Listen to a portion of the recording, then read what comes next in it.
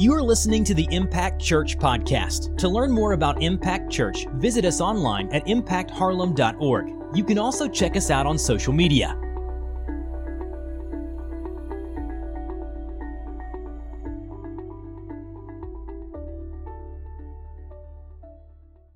Like I said, I'm always blessed. I'm always excited with the opportunity to preach the gospel and to bring the word on a Sunday morning.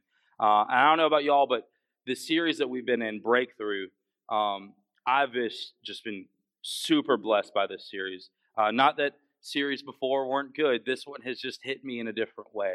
Every single week we're 4 weeks in. This is week 4, but all 3 weeks that we've been in, Pastor Dustin has just brought the heat, and he is just preached so hard, and it is just, I feel like, elevated me to just a different level, giving me some breakthrough opportunities and moments to just in my walk with Jesus. And I hope you guys have been blessed the same. Last Sunday, Pastor Dustin spoke out of John chapter 5. He recalled. So in this story, there's a crippled man sitting beside a pool, and this pool was believed to be stirred up by an angel. The first person into the pool after the stirring was healed, whatever ailment that they had, from leprosy to physical ailments, or to disabilities, whatever the case was. They got in the pool first. They were going to get healed and be fine. But Jesus approaches this man, and that's what Pastor Dustin spoke on last week. And he hit us with 3 hard-hitting questions, and that related to what Jesus interacted with this guy. He said, "Do you want it?" So we have to want, when we have an experience with Jesus, we have to want God to move in our hearts, right? If we don't want it, then we're going to miss it, right? We're just going to look over and we're going to stand in the way of that. But do you want it? And that's something that Jesus, he asked the guy, he said, "What do you want? Like, do you want to be healed?" And then he asked us, "What's your excuse?" The crippled man in the story, he said, "I have no one to push me into the pool, no one to put me in the pool." And we can so often, as Jesus followers, just kind of crutch on these excuses and say, "Well, I can't do that because of this." But I'm going to tell you right now, Jesus is greater than those excuses. Amen. And then he said, "Are you ready to move?" One of my favorite things that Jesus does consistently is when he heals someone, specifically with a mobility type thing, he says, like, pick up your mat and walk. And he tells people to move, like, "Hey, I've given you the ability, get up and move." Same thing with us. Oftentimes when we seek out that moment with Jesus and that interaction with Jesus, there's a fly up here. That's going to be great on the website. I'm going to start just dodging things. But when we have an interaction with Jesus, he tells us, "All right, your life's been changed, but now you have to move." And oftentimes, we kind of expect other people to do things. We've got to get in the game, right? So that's what those are the 3 things that Pastor Dustin hit us with, and that just blessed me to pieces last week, and it was awesome. But this series, we've come to the understanding that a true encounter with Jesus leads to life change and breakthrough. And this morning, I want us to understand that through those very same encounters with Jesus, God can break through our brokenness. Each of us have things that have broken us over time and that have molded us into how we kind of view things and how things shape our lives. And we put up these guards a lot of times, but Jesus is greater than those. Amen. Jesus can break through the brokenness. And that's the title of our message this morning. God can fix our brokenness. We're going to be in Luke chapter 19. If you have your Bible, you can go ahead and turn that direction. We'll jump into that in just a minute. But what I want to communicate as we head into this, along the idea of God can fix our brokenness, understand this. God is not in the business of fix-a-flat. He doesn't own stock in duct tape. He doesn't just put a cover or a Band-Aid on things. God is in the business of complete and utter restoration. Wherever you're broken, however you're broken, God can step into that situation. He can break through that brokenness, break through that situation, and completely and utterly restore you. I don't know about you, but who better to restore me than who has the original blueprints? Amen. He knows every hair on my head. He intimately knows every molecule in my being. Who better to restore me from my brokenness that sin brings on than the man the God, Jesus, who has the blueprint, who was there from the start. So we're going to be in chapter 19. We're going to hit a story about a man named Zacchaeus. All right, Zacchaeus is pretty well known if you grew up in church. You probably remember the little jingle, Zacchaeus was a wee little man and a wee little man was he. I don't know about y'all. I wouldn't necessarily want my historical remembrance to be my small stature. I'm not big. I'm not a tall guy. I am big, but I'm not a tall guy. But I wouldn't necessarily want that. But we're going to dive into Zacchaeus a little bit, but we're also going to surround this story with a couple things that I think Jesus did very strategically around this story, and we're going to highlight those things. So, chapter 19, Luke chapter 19, verse 1. We're going to go through verse 10. Let's read it. He entered Jericho and was passing through. And there was a man called by the name of Zacchaeus. He was a chief tax collector and he was rich. Zacchaeus was trying to see who Jesus was. He was unable because of the crowd, for he was small in stature. So he ran out ahead and he climbed up into a sycamore tree in order to see him, for he was about to pass through the way. And when Jesus came to the place, he looked up to him and he said, Zacchaeus, hurry and come down, for today I must stay at your house. And he hurried down and came down and received him gladly. And then moving on to verse 7. When they saw it, they began to grumble. The people around them, they began to grumble. They said, he's gone to be the guest of a man who's a sinner. Zacchaeus stopped and said to the Lord, behold, Lord, half of my possessions I will give to the poor. And if I have defrauded anyone of anything, I'll give it back 4 times as much. And Jesus said to him, today salvation has come to this house, because he too is the son of Abraham. For the Son of Man has come to seek and to save that which is lost. Let's pray together. God, I thank you so much for your word. I thank you for that last line, that you come to seek and to save which is lost. Because, Lord, everyone in this room has been lost or is lost.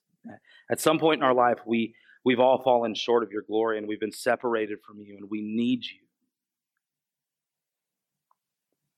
So, God, I just pray that this morning you speak through your word.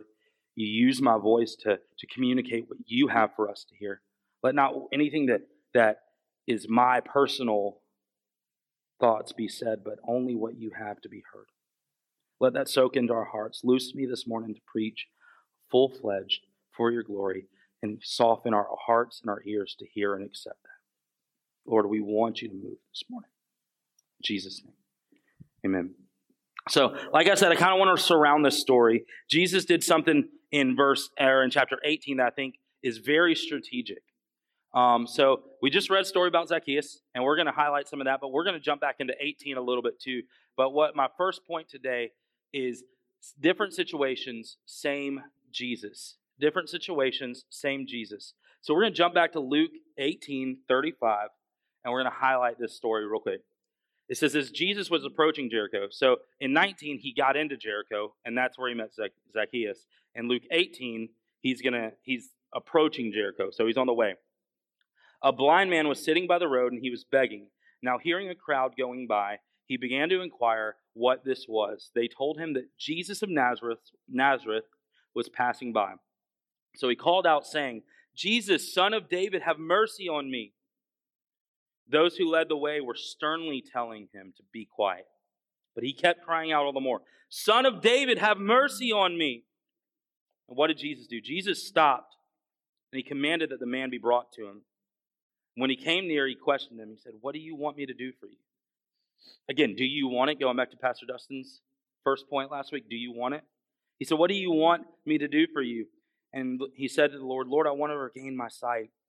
Jesus said to him, receive your sight. Your faith has made you well. And immediately he regained his sight, began following him, glorifying God. And when all the people saw this, they gave praise to God. Hallelujah for his move in people's life and his breakthrough.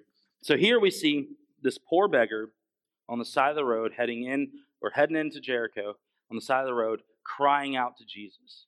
Then we get into Jericho and we see a very wealthy man named Zacchaeus who is also trying to encounter Jesus. He's trying to see Jesus. different brokenness, completely different brokenness. The brokenness of the blind man completely wrapped up in his lack of sight. Consequently, in a similarly but completely different way, Zacchaeus was broken as well, also kind of driven by his lack of sight because he was small in stature. I think that's important for us to understand, that it says that Zacchaeus couldn't see, right? Jesus just healed a blind man, but Zacchaeus also couldn't see. I think that's important. I think that's important to see these two things back to back, and I think strategically God put those things together. So then there's some similarities. Both were determined to encounter Jesus. Now Zacchaeus decided he was going to climb a sycamore tree. He can't see Jesus. He can't experience he's heard about Jesus. He can't experience who Jesus is because he's so short, because the crowd's big. So he climbs up a tree. But the poor beggar, he hears the rumblings going on. He says, what's going on? They said, Jesus is coming through. He says, oh man, I know who Jesus is. I've heard the stories. He's done things for people like me. Jesus, come help me. And people are like, stop, he's busy. Shh. He's like, no, Jesus. He cries out louder, even louder is what it says. And Jesus comes over and they have an encounter with Jesus. Both were determined to have an encounter with Jesus. There was some drive in there. Another thing that I want us to hit and to understand is, let me go back to my notes here, is there's a difference here, and I think this shows the broad spectrum of what Jesus does and how he works. And I think this is another big reason that he did these things back to back. So the blind man called out to Jesus. He cried out to Jesus. He initiated conversation with Jesus. But Jesus did something completely different with Zacchaeus. The Bible never tells us, Luke never tells us that Zacchaeus was calling to Jesus from the tree. It says that Jesus looked at Zacchaeus. Jesus looked at Zacchaeus. So what I want to communicate to you this morning is wherever you are on the spectrum, wherever you are in crying out to Jesus, or maybe just sitting in your brokenness and curious, he can reach you where you're at. Remember, God is in the position, in the business of restoration, and he can fix you, and he will take you where you are and restore you. So no matter what the brokenness is, he will reach into it, he will break through, and he will usher in restoration. We have to want a move from God to truly experience the fullness of that move. Both the blind man and Zacchaeus wanted to experience Jesus. So there's some similarities and differences. There's another similarity, and I'm not going to make a lot of friends with this one, okay? But there's another similarity in this story, in these two stories, that breaks me to my core. That breaks me to my core. Verses 18, or chapter 18, verse 39. Those who led the way were sternly telling him to be quiet. But he kept crying out all the more, Son of David. Then jump to 19, verse 7. When they saw it, they began to grumble, saying that he is gone to be the guest of a man who's a sinner. What breaks me to my core this morning, and has for a long time, I grew up pretty much in the church most of my life, and I've seen it firsthand. And I have a pastor that I grew up under, so I'm going to say what he used to say when he said something that might hurt some feelings. Go ahead and wind in your little feeler antennas so you don't get your feelings hurt. Why do we stand in the way of someone else's breakthrough so often? We do it. It's just a fact. It happens throughout history. People that follow Jesus or claim to follow Jesus often stand in the way of other people's connection and breakthrough. Why do we do this? And that's my point. We have to stop standing in the way of other people's breakthrough. Me and you, we as a church, Big C, have stood in the way and tried to snuff out the breakthrough that God is bringing into others' lives for a long time. And it's something that we've dealt with. Jesus spoke to this when he was here. John 8:7, let him who is without sin among you be the first to throw a stone at her. The woman was caught in the act of adultery. Now, they didn't bring the man out. That's a whole different sermon, a whole different story. But they didn't bring the man out who was also caught in adultery. But they brought the woman out. And Jesus stood up. He said, if you haven't sinned, go ahead.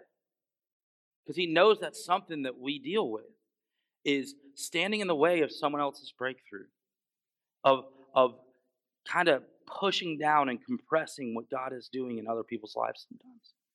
It breaks my heart to see that those who were leading the way with the blind man, they told him, stop. It said they were sternly rebuking him. Why? We've got to stop this. Jesus spoke to this. And then Matthew 3:7, 3 through 5. Most of y'all know the gist of this verse. Why do you look at the speck of sawdust in your brother's eye? Pay no attention to the plank in your own eye. How can you say to your brother, let me take that speck out of your eye, when all the time there's a plank in your own eye? You hypocrite, first take the plank out of your own eye, and then you will see clearly and remove the speck from your brother's eye. Now listen, we don't wink at sin. We don't sweep sin under the rug, and Jesus didn't do that. In fact, with the woman who was caught in adultery, what did he say? Go and sin no more, right? He didn't just wink at her sin and say, just go live life how you want to live it. He didn't say that. He rebuked her, but he did so in love, but he protected her. He nourished the breakthrough that was happening in our lives. And us, as Jesus followers, are called to do the very same thing. We are called to reflect Jesus. But we stand in the way sometimes. There's a video I want us to take a peek at, and this video is a couple members of this group called Under Oath. And I grew up, Kyle probably knows a lot about them. A few of you may know, but different style music than I imagine a lot of people in this room listen to. But absolutely loved him in high school, and right out of high school, dude, this fly I must stink. He was on you, okay. But Under Oath, they sit down and do this interview called 3 Thoughts on Christianity. And so their story is this. Essentially, they were formed out of a youth group in Tampa, and they got really famous, really young. Early on in their existence, they were very polished and very precise about their walk with Christ. Everywhere that they went, I saw them live. And they shared the gospel. They said everything that we do is for Jesus. Jesus is the true way to heaven, the true way to hope and eternity. But somewhere along the lines, they broke up. When they came back, they dropped the Christian label. And we see that a lot of times in different public eye settings, where people want to do something really great for Christ at a young age, and then they grow a little bit and they grow away, and whatever the case is. But there are some specific things about people standing in the way of breakthrough that are mentioned in this video that I want us to see. Now, I don't agree with everything in this video. They go off on a couple other things, so just kind of, but I'll highlight a couple things after we watch this video. It's a quick 3-minute video, so just take a second to watch this. If I was still a Christian, I'd probably be dead.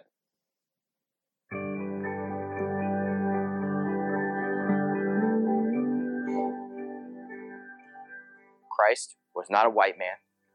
He was not a Christian. He was a Jewish man. He essentially got thrown out of his hometown. Then he was murdered. Like real fringe stuff. Like everything that Christianity was built on was essentially rebellious. Somewhere along the way, modern Christianity became synonymous with being conservative. And I don't know how that really happened. It's like they're selling a product. Yeah. It's like perfection. You're looking at the really good-looking pastor with his wife and his beautiful kids, and they seem so happy. It's almost like one of those movies or TV shows where behind the curtains it's really, really ugly, but they're almost selling, if you buy into these rules and you follow this and you do what we do, you can also be like this. Modern Christianity is made by people. All modern religions are. The organized part of it, right? And I think when you begin to debunk the system, when you begin to ask questions, we can begin to pry the attic door open a little bit, everyone goes, whoa, whoa, whoa, whoa, whoa. And I think the reason is because it's man-made and woman-made, the only thing we have is the rules, right? You're not allowed to question. Isn't that the funny part? Exactly. You know, they tell you that, you know, if you question Christianity, that you're lost. I'll pray for you. You know, that just sounds so crazy to me. Like, couldn't someone be happy for you? That you want to enlighten yourself, that you want to, like, travel the world and have an open mind. When you believe in the rules and not the reason, then you've got an issue. The Christian community is what ruins Christianity for me. Because when you need help, if you're someone of some sort of, you know, supposed to be a role model or some sort of thing, you know, it's very alienating. Like, they were putting out magazines about me being a drug addict and stuff, and the whole Christian world was just like, that's the reason why Underoath's breaking up, or it's that guy, you know, like, there was no help. No one's like, hey man, like, what's up, you know, in the Christian world. The places that I was the most accepted and people would listen to me and talk to me and share their stories were the people that weren't Christians. And those were the other bands that we would be on tour with that weren't that way. You know, and I'm telling these people and relating to these people that they're just normal human beings. You know, like, let's talk about it. But in a Christian band, let's not. And doesn't that seem opposite? Doesn't that seem like very unloving and very unaccepting? Belief isn't the prison. Expectation is the prison. So I don't know if y'all caught some of the things that I caught. I'm going to hit a couple things. But there's this term we probably know it in the Christian world. I don't know how often it's used in the secular world, but it's called church hurt. And what church hurt is broken down. It's essentially people that have had an experience either in a church or with a self-proclaimed Christ follower that has turned them off from ever wanting to ever have an experience with anyone again regarding Christianity. And I hear so often people that have gone through the same thing, who have experienced something negative in church. And I understand sometimes it's misunderstanding. It's just a misunderstanding. I've experienced church hurt before, personally, and I know some other folks in this room have as well. And I've got to tell you that the leadership, I know for a fact the leadership and the pastors here at Impact, we want to hold true to the Word of God and never want to wink at sin, and we never will. But we will always stand on the grace that God so often gives. And we want to strive to hold off from, or to keep church hurt from happening. Because we want to expedite and to push people towards Jesus. We don't want to stand in their way. But there's a few things that really stood out to me in this video. And the first is the very first line of the whole video. Spencer, he's the lead vocalist. He has the long hair they both have long hair, but the bleach blonde hair. And he said, if I were still a Christian, I'd probably be dead. Now, we understand that from this side of things, we probably understand that his faith was probably faulty from the beginning. There's a lot of people that grew up in church, and he did, that just kind of follow it because it's what they know. They've missed the relationship portion of things with Jesus. So all they know is the religion aspect, the rules aspect, and they talk about that a lot. But he said, if I were still a Christian, I'd probably be dead. So essentially what he's saying is, if I were still like trying to live the rules life, the religion of Christianity, I probably would have given up and I'd be dead. That hurts me to my core. It should hurt us all. Then second thing that stood out to me, also said by Spencer, he says, they tell you if you question the rules that you're lost. I don't know if y'all have ever had that experience in church growing up, that you approach someone with a question about why God did something. Or even maybe you perceive a part of the Bible as contradicting another part of the Bible. People come with those questions, and that's awesome. Ask questions, but so often, I personally experienced asking a question about something and being told, well, you just clearly just don't believe in Jesus. I'm like, no, I do. I'm just trying to grow in this area. Ask questions. It's crazy to me, just as he said, it's crazy. That's crazy to me. It's crazy. I agree. It's crazy to me too, that we can't ask questions. If you can't ask questions, you can't develop. If you can't find answers to what you're doing, to the reasons why you're doing that, then you don't grow and develop. So that's the second thing that stood out to me that I feel like we do so often. And then the third thing, man, this one hurt. He says, where is it at? He said, the church, it's the church community that has ruined Christianity for me.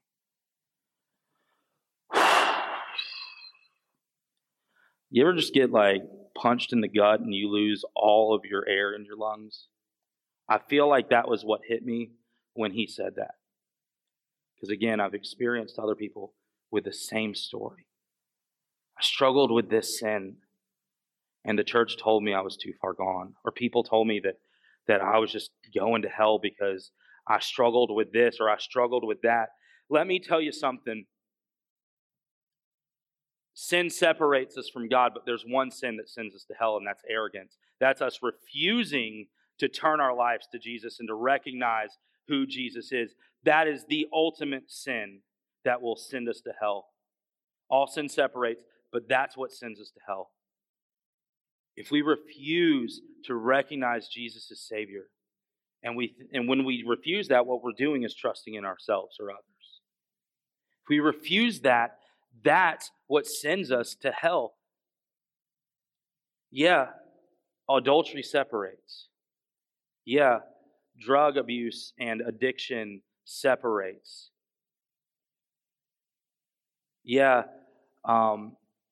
slothfulness separates. But you know what else separates? Ultimately separates? It's arrogance. Have you ever looked back through Scripture, through Jesus' ministry, and wondered, why is Jesus so compassionate to the people that deal with the dirty sins, but he's actually kind of snarky with the arrogant people? Have you ever noticed that? Have you ever thought about that in Scripture? Where like Jesus is actually kind of snarky with the people who are like, well, look at that sinner. You know, he told the people that brought the woman out, he said, if you haven't sinned, throw a stone at her, go for it. And there's questions as to what he wrote in the sand. There's a lot of different views. I love the idea and the thought of him writing down some of the people who were standing there, their sins. I don't know if that's not confirmed, but that would be cool. But often he dealt more harshly with the folks who were arrogant than he did with the folks who struggled with the dirty sins. But we turn it around, don't we? The people that struggle with the dirty sins, we shun them, or we cast them off, or we tell them, shh, Jesus is busy. Don't worry about him. Don't worry him with that right now. Just be good. Just clean yourself up, then come. It's the other way around. God will take you in your brokenness and he will piece you back together. Amen? All too often we stand in people's way, and we have to stop standing in people's way of Jesus' breakthrough in their lives. Now, we don't all do that, but it is a stigma that the church has to shake. And here at Impact, we are committed to trying to shake that stigma. Again, we're not going to sweep sin under the rug. We're not going to, just say we're always going to have accountability, but we're never going to refuse someone. We're never going to refuse someone grace, because Jesus never has. Amen. All right. The last thing, going back to Zacchaeus and this blind man on the road to Jericho, a true experience. This is my third point. A true experience with Jesus will result in life change. I know we're kind of a little bit all over the place, but this is what we're going to kind of wrap up with. Chapter 18, verse 43. Immediately he regained his sight. He began following him, glorifying God. This is the blind man, former blind man at this point. And when all the people saw this, they gave praise to God. Zacchaeus, in verse 8 of 19, he stopped and he said to the Lord, "Behold, Lord, half of my possessions I'll give to the poor, and if I've defrauded anyone of anything, I'll give it back to him 4 times as much." See, when you have a life-changing encounter with Jesus, it completely transforms you, and it makes you want to live differently. So understand this. Back to kind of the second point. The rules are an after effect of the change. Amen? The rules are in place for us to realize and to look at and realize we can't achieve those separated from Jesus. to remind us that we need Jesus. So after we've surrendered our heart to Jesus, they're an after effect of those things. We will be developed, pieced back together, part by Jesus, our Creator.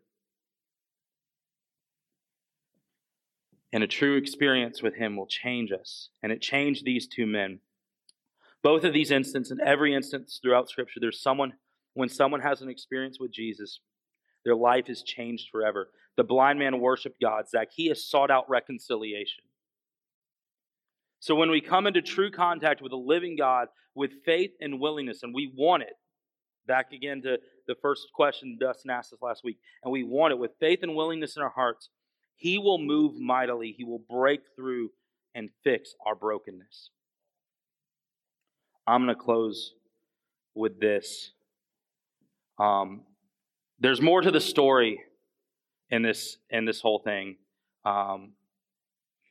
Jesus doesn't really stop there. He moves on to tell a parable to the crowd relating around Zacchaeus about money.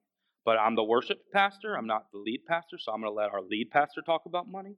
That's a little bit above my pay grade. I'm just kidding. I have no problem talking about money, but I'm going to let him. That's a whole different sermon.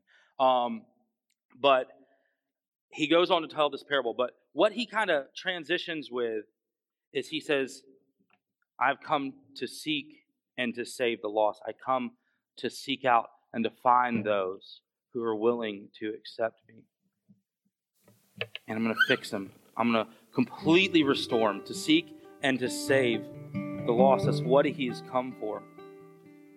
So, wherever you're at this morning, if you want to go ahead and stand to your feet, wherever you're at this morning, maybe you're like the blind man, and your response is worshiping Jesus. Maybe for the first time. I always try to relate salvation this way. You walk into woods your whole life.